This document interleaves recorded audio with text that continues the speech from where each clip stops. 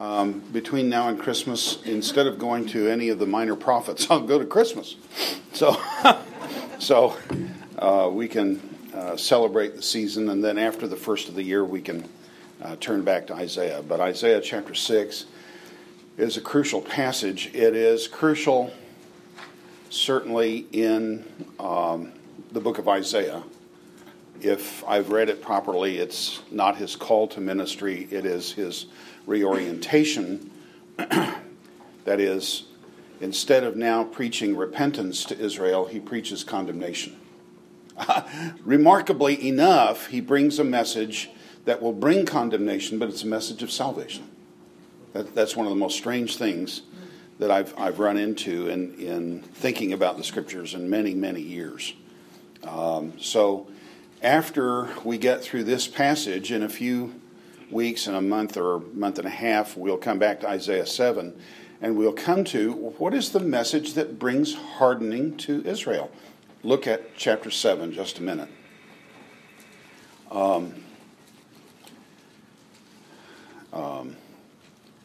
Verse 7. Thus says the Lord God, it shall not stand, nor shall it come to pass. That is, there is a coalition of nations that are coming against Judah. They want to dethrone King Ahaz and put their own candidate on the throne of Israel, throne of Judah. And God says it's not going to happen. But the head of Aram is Damascus, and the head of Damascus is crushed. You have Ritzin. His name was not Ritzin. It was Ratsunu. Okay. Ratsunu means one who has the pleasure of the gods. But Ritzin means crushed. The head of Aram is Damascus. The head of Damascus is crushed. Now within another 65 years, Ephraim will be shattered so that it is no longer a people. And the head of Ephraim is Samaria, and the head of Samaria is the son of Remaliah. If you do not believe, you will surely not last. And there's a pun in Hebrew. If you do not stand, the NIV I think reads here, if you do not stand firm in your faith, you will not stand firm at all. Something like that. So it's a pun, and we can't reproduce it easily. NIV did a pretty good job with it. But look back above just a little bit. The king of Damascus has another name. Where is that?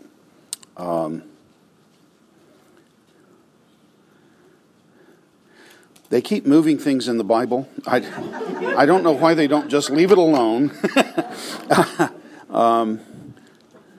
Do you see the name Tabael in there, or Tabil? Yes.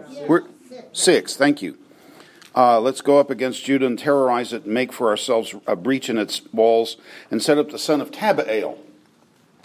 Tabael in Hebrew is Tabal, which means good for nothing. So what's the promise? What is this message to King Ahaz? If you will trust the Lord's going to take care of this terrible problem you're facing. And his response, verse 10, comes shortly. The Lord spoke again to Ahaz, saying, ask a sign for yourself from the Lord your God. Make it deep as Sheol or high as heaven. Ahaz said, I will not ask, nor will I test the Lord. Sounds real pious, but it's good politics. The idea here is he will satisfy the worshipers of the Lord, because I'm not going to test the Lord. Right? Not supposed to put God to the test. Amen? Except Martin Luther said, when God commands to test, it is sin not to test. But he also is hostile to the intent of these foreign nations that are trying to attack, and so he's also serving his commitments to the Assyrian Empire. So verse 12 goes on, verse 13 goes on. Then he said, listen now, O house of David, is it too slight a thing for you to try the patience of men, that you will try the patience of my God as well? So the message of deliverance is the message that brings unbelief and rebellion in the house of Judah. Are you with me here? And Ahaz is kind of a model of what the whole people of Judah are going to do. This is their response. They're going to be a people of rebellion against the Lord. So chapter 6 is setting this up. So not only is chapter 6, though, important to the message of the book of Isaiah, chapter 6 is important to us because it's quoted so often in the New Testament. It's quoted in Matthew 13. It's quoted, I think it's in Mark 4. It's quoted in John 12. It's quoted in Acts 28. And explains an awful lot. What's happening with Israel? What's going on? And this passage, as we will see shortly, is quoted over and over again in the New Testament for significant reasons. So let's go back. Let's pick it up at verse 5. We saw the glorious vision of God that Isaiah had in chapter 6, verses 1 to 4 last week.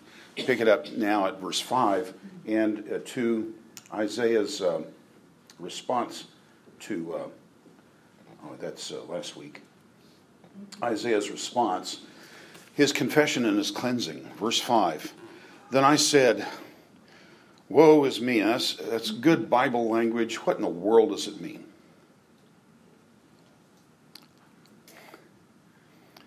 Basically, in this context, it means I'm a dead man. Woe is me, for I am ruined, because I'm a man of unclean lips, and I live among a people of unclean lips, for my eyes have seen the King, the Lord of hosts. I don't think, at least the commentaries I've read, know what a man of unclean lips is. I don't know what that, they don't seem to know exactly what that is. I don't either. I looked at this material last night just to review this, try to see if I could come up with some answers. And there are some things that might be valid here. If you were a prophet and you knew the sinfulness of your people, and you were given a message of judgment for them in chapters 1 to 5, what would be your attitude toward them? These sinful people, why don't they straighten up? Are you with me? What Isaiah doesn't understand is that the condemnation of any sinner is the condemnation of all sinners. And the condemnation of Judah is a condemnation of Isaiah himself. Are you with me? So he's speaking inconsistently. He's speaking the truth, but he's being inconsistent. And this is the closest I can come. This is just a guess. There are some things, my favorite professor said, there are three kinds of things preachers say to which you ought to give different levels of credence. First is when they say, the Bible says, and they quote it, then you give it highest level of credibility. Yes? Mm-hmm. When they say the Bible means, then you give it less. Mm-hmm. What the man is saying, you give less credibility. When the preacher says the Bible implies, you give it even less. So I'm not even sure here that I can say this is what the Bible implies, but this is the best I can do in coming up. He's speaking inconsistently. The old saying, do you remember this, those of you who are older? In pointing at you, I'm pointing 3 fingers back at me. You remember this? So if I'm pointing at Judah, then I got 3 fingers sending the message right back at me here. I stand under judgment too, except by the grace of God. So, chapter 6, verse 5, his response, and as a message, as an act of God's grace, verse 6 follows. Then one of the seraphim flew to me with a burning coal in his hand, which he had taken from the altar with tongs. The angelic being takes the coal with tongs and touches his lips. That sounds great. But this is a vision, so we can handle it. He touched my mouth with it and said, behold, this has touched your lips. Your iniquity is taken away and your sin is forgiven. So now Isaiah, where did Ezekiel come from? Isaiah is a qualified, fit servant to proclaim the message. Just been thinking about the burnt offering as it relates to the Lord's Supper. the burnt offering in Leviticus chapter 1 accomplishes atonement, Leviticus 1:4 says. People have said it's not an atoning sacrifice, but Moses didn't get the message, because in verse 4 he shall place his hands on the head of the animal, and it shall be accepted for him to make atonement for him. All right, so Moses didn't get the message. He needs to get straightened out with the modern commentators and not follow the Lord as much as he does. But as an atonement, there are at least three things that are involved in it. One is expiation, one is propitiation, and the third is redemption. Expiation means in atonement, he removes the impurities of our lives, which are the cause of God's wrath. And by removing those impurities through the sacrifice, he also propitiates God. That is, he takes away the wrath of God and renders him favorable toward us. But third, and this is an oddity that I've only come to understand in the last couple of weeks, as an additional element,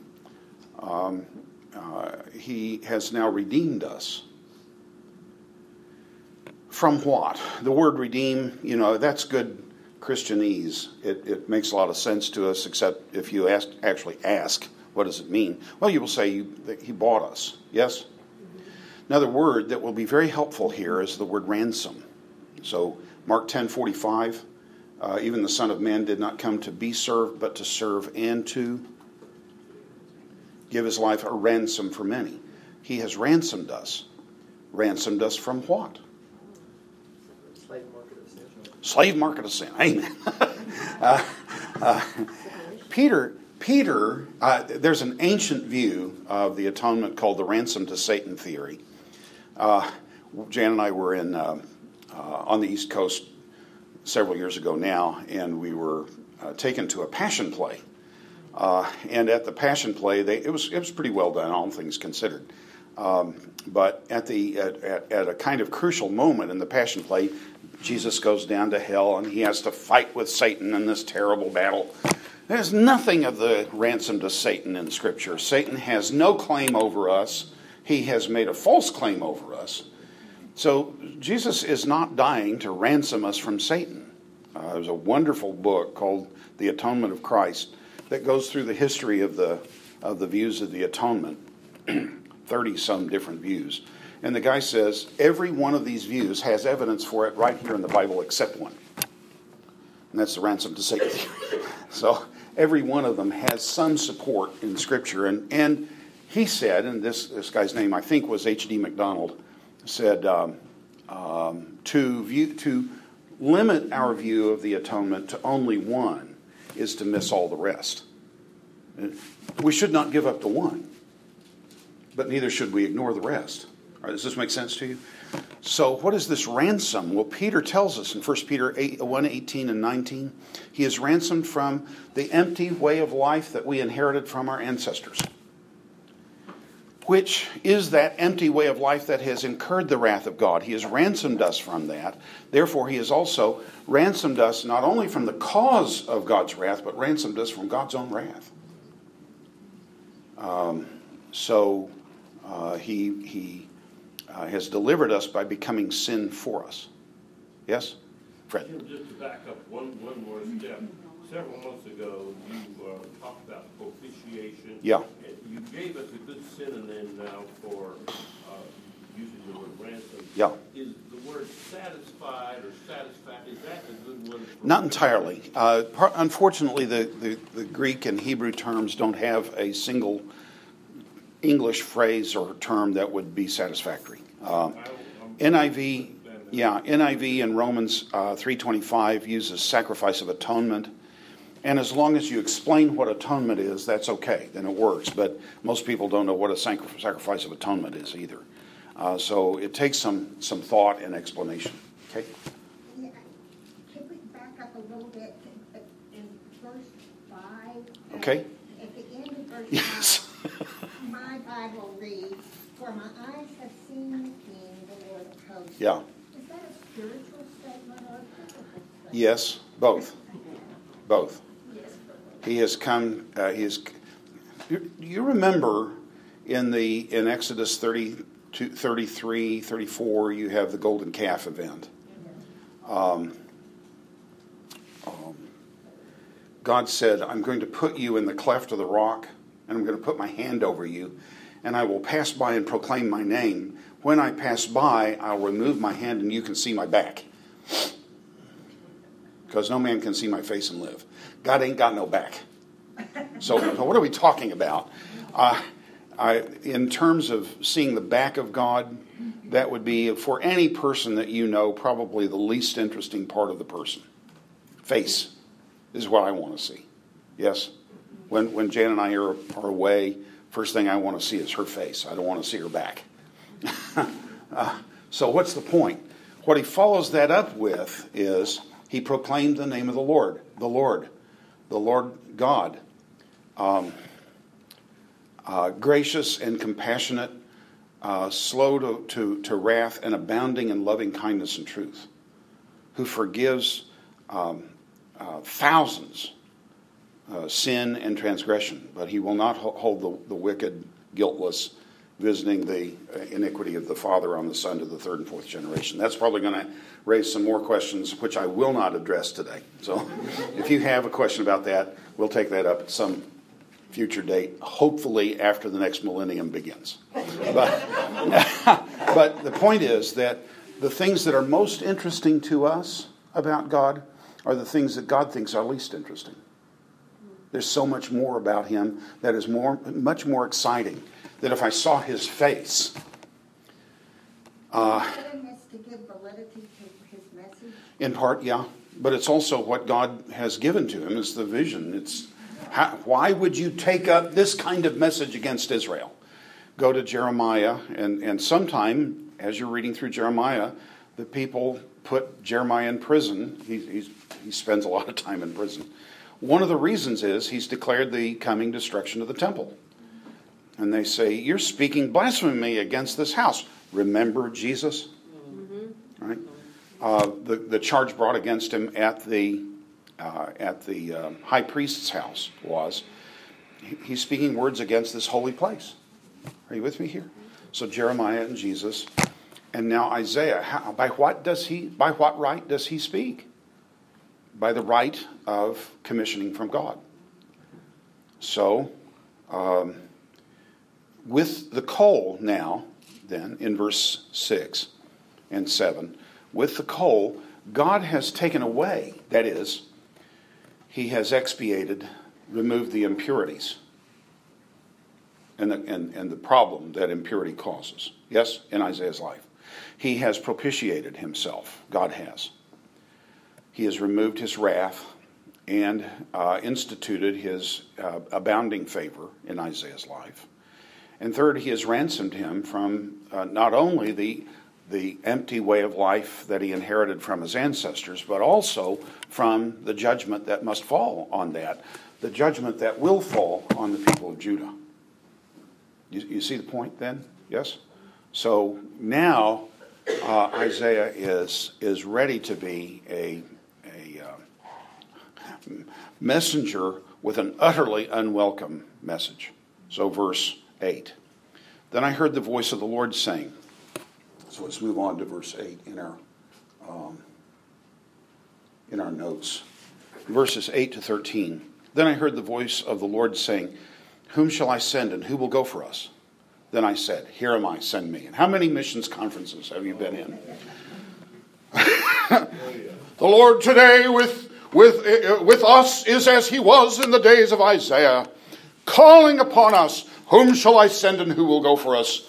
Who of you will stand with Isaiah and say, here am I, send me? Did I do that well? Shall we give an invitation? Joyce, would you go?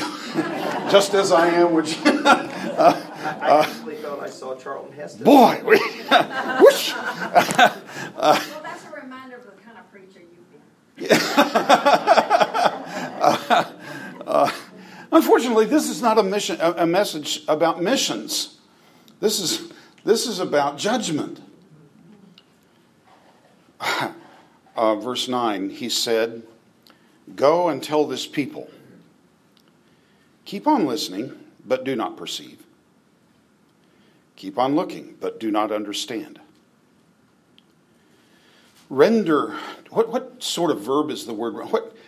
Tell me something about the grammar of the verb render. Make it happen. Make it happen. What are you saying? What kind is this, an indicative? What is this? Command. It's an imperative. This is what Isaiah is being sent to do. What is he being sent to do? Preach repentance. Call them to Jesus. Amen? No, he's sent to preach salvation, which will certify their condemnation. Render the hearts of this people insensitive. In one of the translations that comes in the New Testament of this phrase, the word is, make the heart of this people calloused. Their ears dull and their eyes dim. Otherwise, they might see with their eyes, hear with their ears, understand with their hearts. And do you have and turn or return? Converted, yeah. The word that's most often translated repent in the Hebrew language is to turn around or to return. This is that word here. Otherwise, they might see with their eyes, hear with their ears, understand with their hearts, and repent and be healed. What is God doing here? Pardon? It's a hardening. Yeah, what does that mean? It's a hardening. It's a judgment. Is this the same as with Pharaoh? Yeah. As far as I understand it, at least. I mean, how can you understand the works of God? But as far as I can understand it, folks, when you harden somebody, you're not taking nice people and making them bad. Since you brought up Pharaoh, let me use that as an illustration. Who does Pharaoh think he is? He thinks he's God.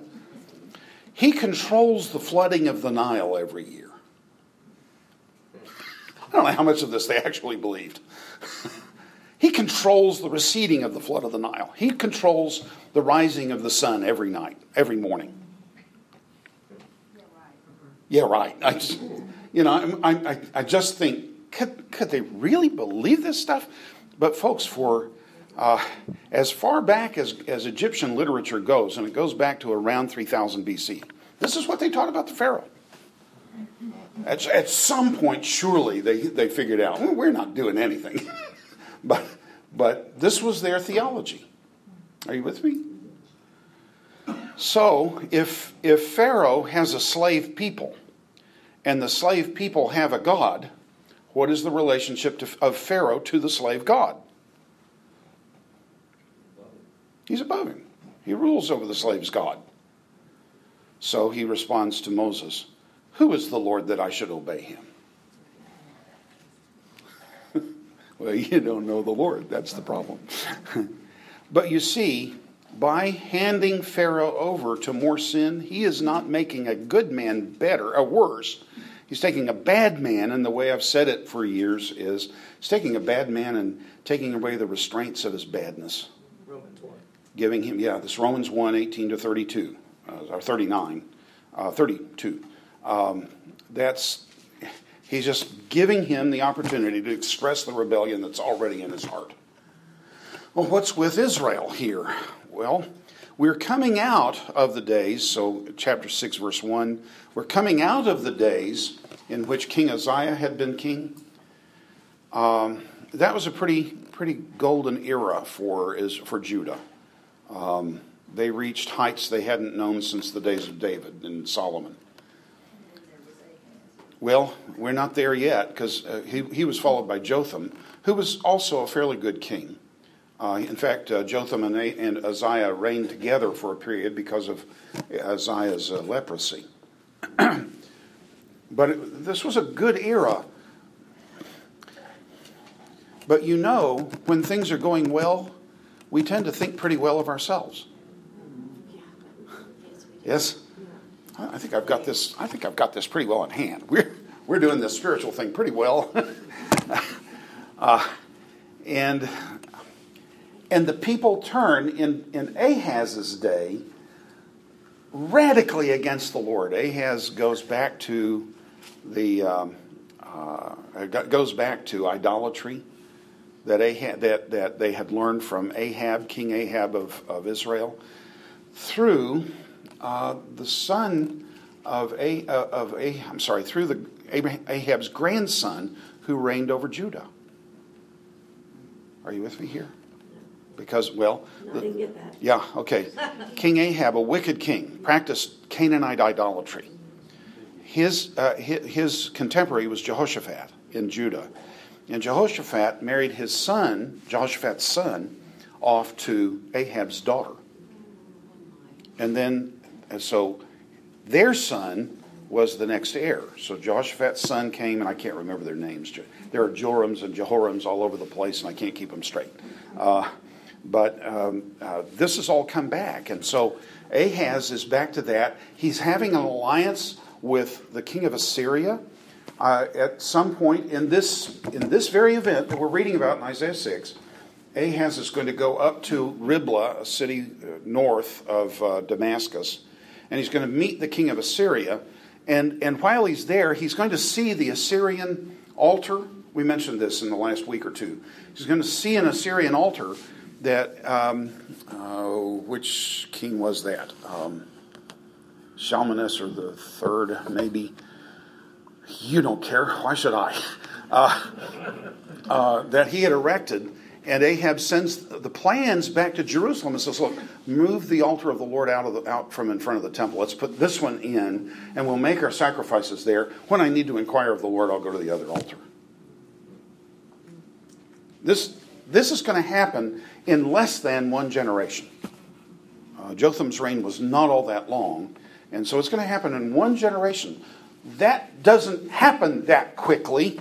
Howard Hendricks used to say, when you see someone who has made a shipwreck of his life, it is not a blowout. It's the result of a long, slow leak. Fred? Okay. So the issue here is God knows the hearts of these people. And since he knows their hearts, he's finished calling them to repentance. And the sad thing is that Isaiah has a ministry that's going to look like an utter failure. Look at verse 11. I said, Lord, how long? That's the question I want. How long? And he answered, until the cities are devastated and without inhabitant. Houses are without people. The land is utterly desolate. Until the Lord has removed men far away, and the forsaken places are many in the midst of the land. The next verse looks like there's a little hope, but there isn't until the very end. Yet there will be a 10th portion in it, and it will be, again, subject to burning, like a terebinth or an oak, whose stump remains when it is felled. And I have a period after that, and I think that's right. Let's talk about it a minute. How long? It's going to be, Isaiah, the rest of your life. See, this is 732 BC, approximately 739. This is 739 BC. It's going to be until 586 that this is all going to take place. So I have 150 years. It's going to be the rest of your life, and the life of your son, and the life of your grandson, and the life of your great-grandson, and the life of your great-great-grandson, and the life of your great-great-great-grandson, until this is all full. He doesn't tell Isaiah that. We know it, but Isaiah doesn't. Fred? In summary, then, he's not saying, Isaiah, go and tell the people, repent so that this doesn't happen. He said, you just go tell them that this is going to happen. Not even that. He says, go preach deliverance to them, as we'll see in chapter 7 and 8 and 9. Okay? The immediate preaching that Isaiah does in chapters 7, 8, 9, and 10 is preaching of coming deliverance. But the people will not respond. Later in Isaiah's messages, he's going to say, when you judge the earth, men learn righteousness. When you show them mercy, they never learn. So he's going to show them mercy. He's going to delay the judgment. As you and I know, Isaiah doesn't, but you and I know he's going to delay judgment for 150 years. Does that make sense? Yes, no? Yeah. Right? But why? Hmm? But why? To give them a chance to turn back. God is more merciful than we have ever dreamed he is. Yeah. And in ways we wonder, what in the world are you doing? Why do you do this? In part, I love something that my former professor, Bruce Waltke, said some years ago. I have a series of lectures that he did, and they're on recording. I listen to them. I've listened to them over 20 times. We'll listen to them again at some point. But he made a comment about abortion, that we are not allowing more people to come to the banquet of life, that we give them no seat at the banquet of life. But God gives the lost seats at the banquet of life. The bad news is, the longer God delays judgment, the worse it is. Richard? There's a message today that even my own children don't want to hear. Yeah. Okay, and it's just like this. The stock market's going crazy, jobs, everybody's got, in fact, there's jobs for everybody now, there's more jobs than there are people going to work and so forth, and everything's looking great. Now you come along and say, well, the Bible says, Yeah. okay, the Bible says this is not going to last. Uh-huh. Okay, it is going to get worse. Yeah. And so forth and so on. But they don't want to hear it. Yeah. Same thing's happening today that the people don't want to hear it. And maybe that's why we're not hearing so much about the end times preached from the pulpit. The reality is, folks, what I'm about to say, I need to make a disclaimer about. I have no background in economics. And if you looked at my bank book, you would know. You could tell immediately. I have no background in economics. But I have a friend who did his degree in economics. He's in Australia. And he told me when we were down there some years ago, we were driving along, he was showing us the countryside. And he said, Jim, you don't realize how fragile the American economy is. I experienced a little of this in the Army. I worked in a motor pool. We had 80 vehicles.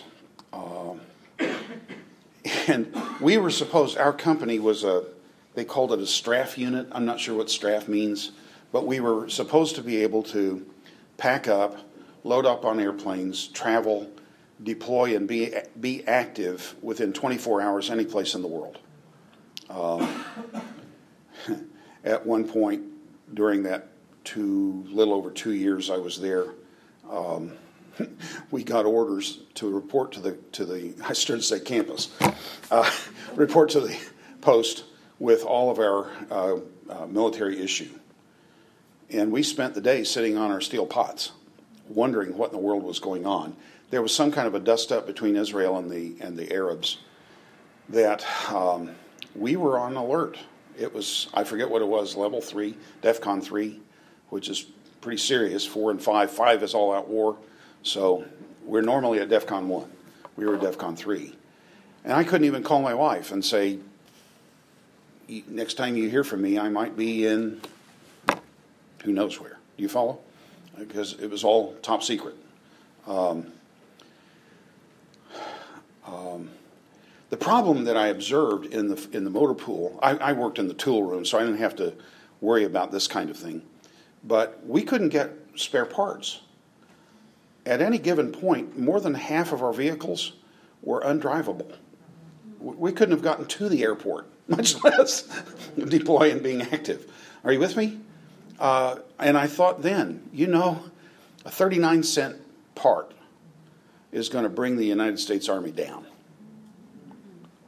And we don't realize how fragile life really is, and the economy is. He said, your economy could break at any moment. And we saw this in 2008. in subsequent years. Yes? It was tough.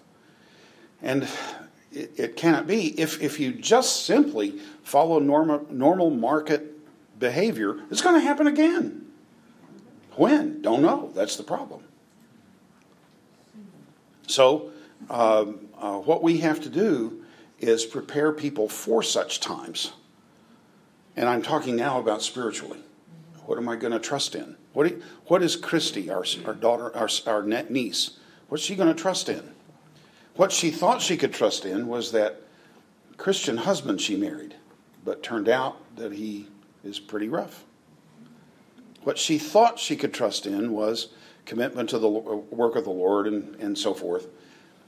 But the Lord's systematically taking that all apart.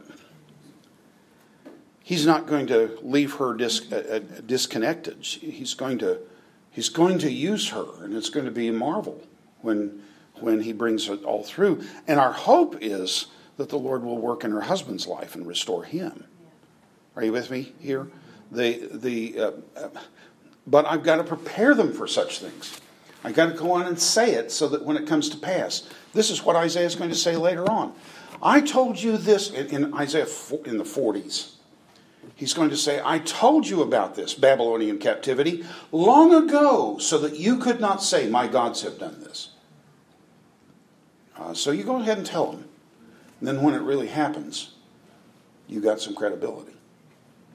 So here is God sending Isaiah on an impossible, not impossible, but an entirely unwelcome ministry. Who wants a ministry of certifying the judgment of a people he loves?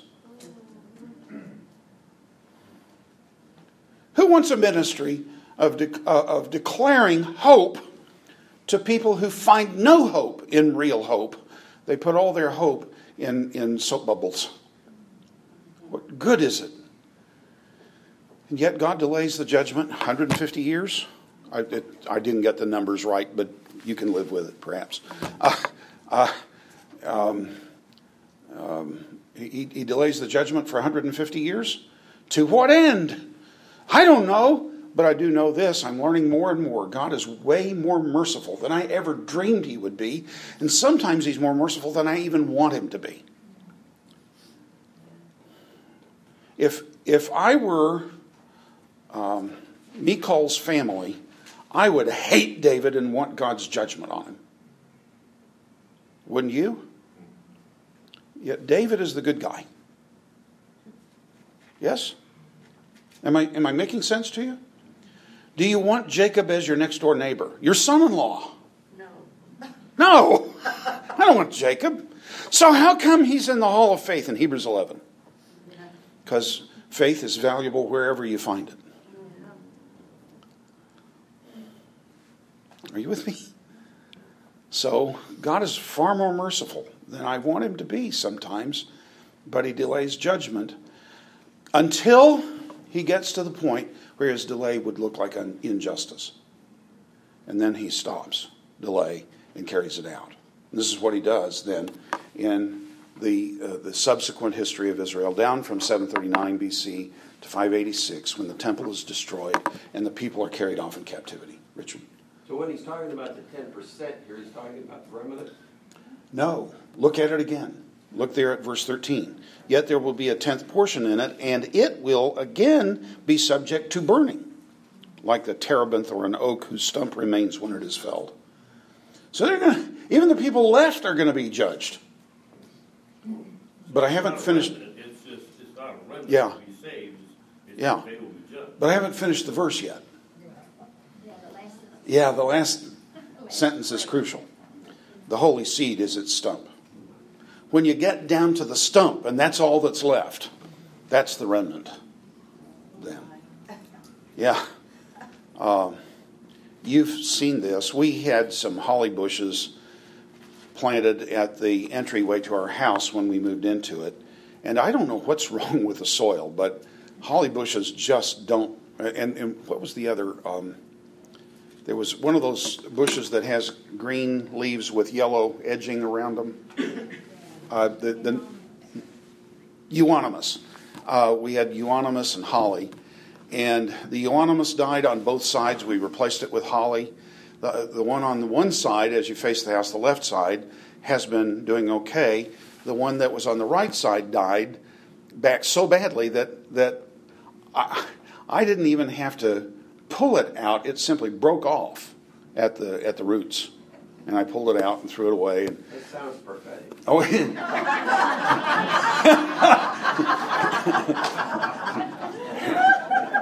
well, you see, I have a brown thumb. So, The left works for you, the right doesn't. that's right. We planted jasmine, and it died. But some of it survived, and it has now filled that whole bed all the way to the end, to the right side of the house. But now that the jasmine is there, the holly's coming back. And I got to dig through that to get rid of the holly now. My point is, Always there. pardon? The life was always The life was always there. And we haven't planted any more holly since it died, and it's been several years.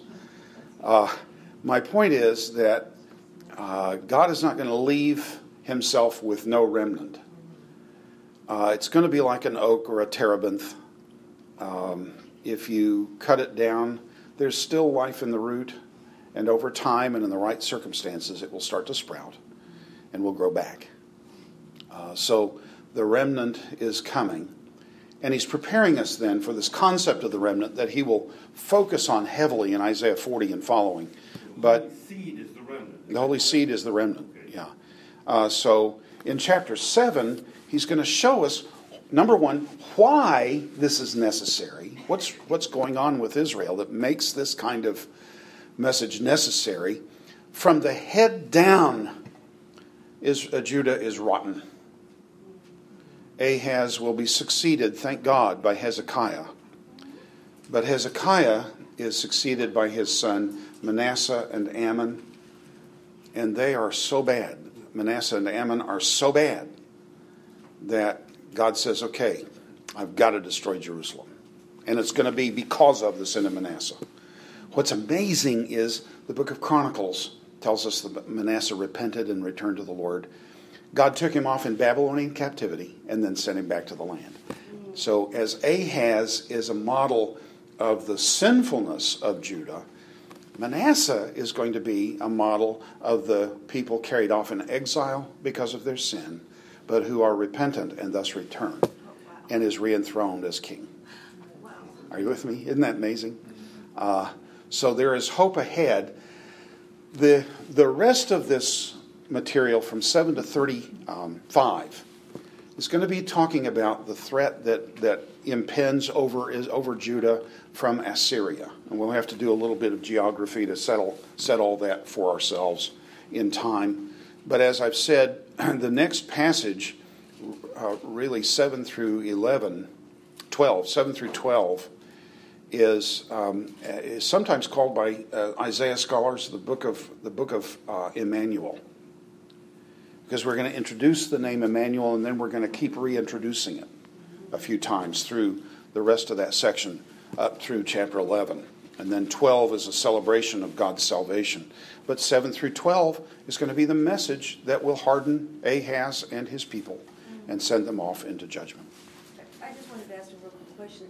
By giving all these names to us now, is that anything to do with like the generations, the 3 or 4 generations? Does that give us some insight into this is why it happened to them? Yeah. Okay. This is at the end of Isaiah's life. He's going to be succeeded by Ahaz, Hezekiah. Hezekiah's good news to some degree. He's kind of an odd character and don't know quite how to sort him out. But he's generally a good king. But followed by Manasseh and Ammon, and then Josiah and his offspring. And Josiah's a good man, but he had no impact on the spiritual life of the people. Josiah was a good king, but he had no impact on the spiritual life of the people. Generally speaking, in Israel's history, as the king goes, so goes the nation. So if you have a godly king, the people follow the Lord. But if you have an ungodly king, they abandon the Lord. Hosea will say, your faithfulness is fickle. Have you ever heard of fickle faithfulness? It's like the morning mist that disappears with the sun. It has no staying power. Yes. You may not think this is a good analogy at all, but this made me think of the story of Hosea and Gomer. Mm-hmm. You think it fits? Yes. Yeah. Because God took everything away from her. Yeah. Before she finally. That's Hosea 2. And Hosea, of course, is a prophet to the northern kingdom. But, yeah, I think so. It's the same thing. God's going to send judgment. But in the judgment, as Hosea uses that marvelous imagery, I'm going to hedge her in. And the only way she'll be able to go is to come back to me. And so we were in Israel, and we'll close with this. We were in Israel some years ago. And the guide was talking about the difficulty of life in Israel, because from the West Bank border to the Israeli Pentagon was less than 6 miles. So if you fire a missile at the Pentagon of Israel, you got just a minute or two before it goes up. You say, how do you live with this? And some of the people on the tour said, do you think you'll ever have peace? He said, no, we will never have peace. And I thought, no, you will. But you'll get it the wrong way. You'll think you've gotten it, but you'll get it the wrong way. And when that happens, it's going to be tough. But that's going to be the precursor to salvation. That's the amazing thing. Let's close with prayer. Father, thank you that you have redeemed us. You have made atonement for us. You have, as it were, not in vision, but in the reality of the work of Christ, touched our lips with coals from the altar. And you have taken away our impurities. You have turned away, therefore, your wrath from us. You have rendered yourself capable, justly, rightly able to express favor to us, and it is the favor you show to Jesus. You have redeemed us, ransomed us from our empty way of life we inherited from our ancestors. And not only that, but you have bought us with a price. We're not our own. You have made us your own personal possession and given us a destiny which is beyond our comprehension. And in the meantime, between our redemption and that destiny, you have given us a calling which is beyond compare. We don't understand it well, Father. Move in us that we may understand our calling and be able to live in light of what Paul called a living sacrifice. Then, Father, we will be a sacrifice of a sweet-smelling aroma to you, giving pleasure to the heart of our God. For Jesus' sake we pray. Amen. Yeah.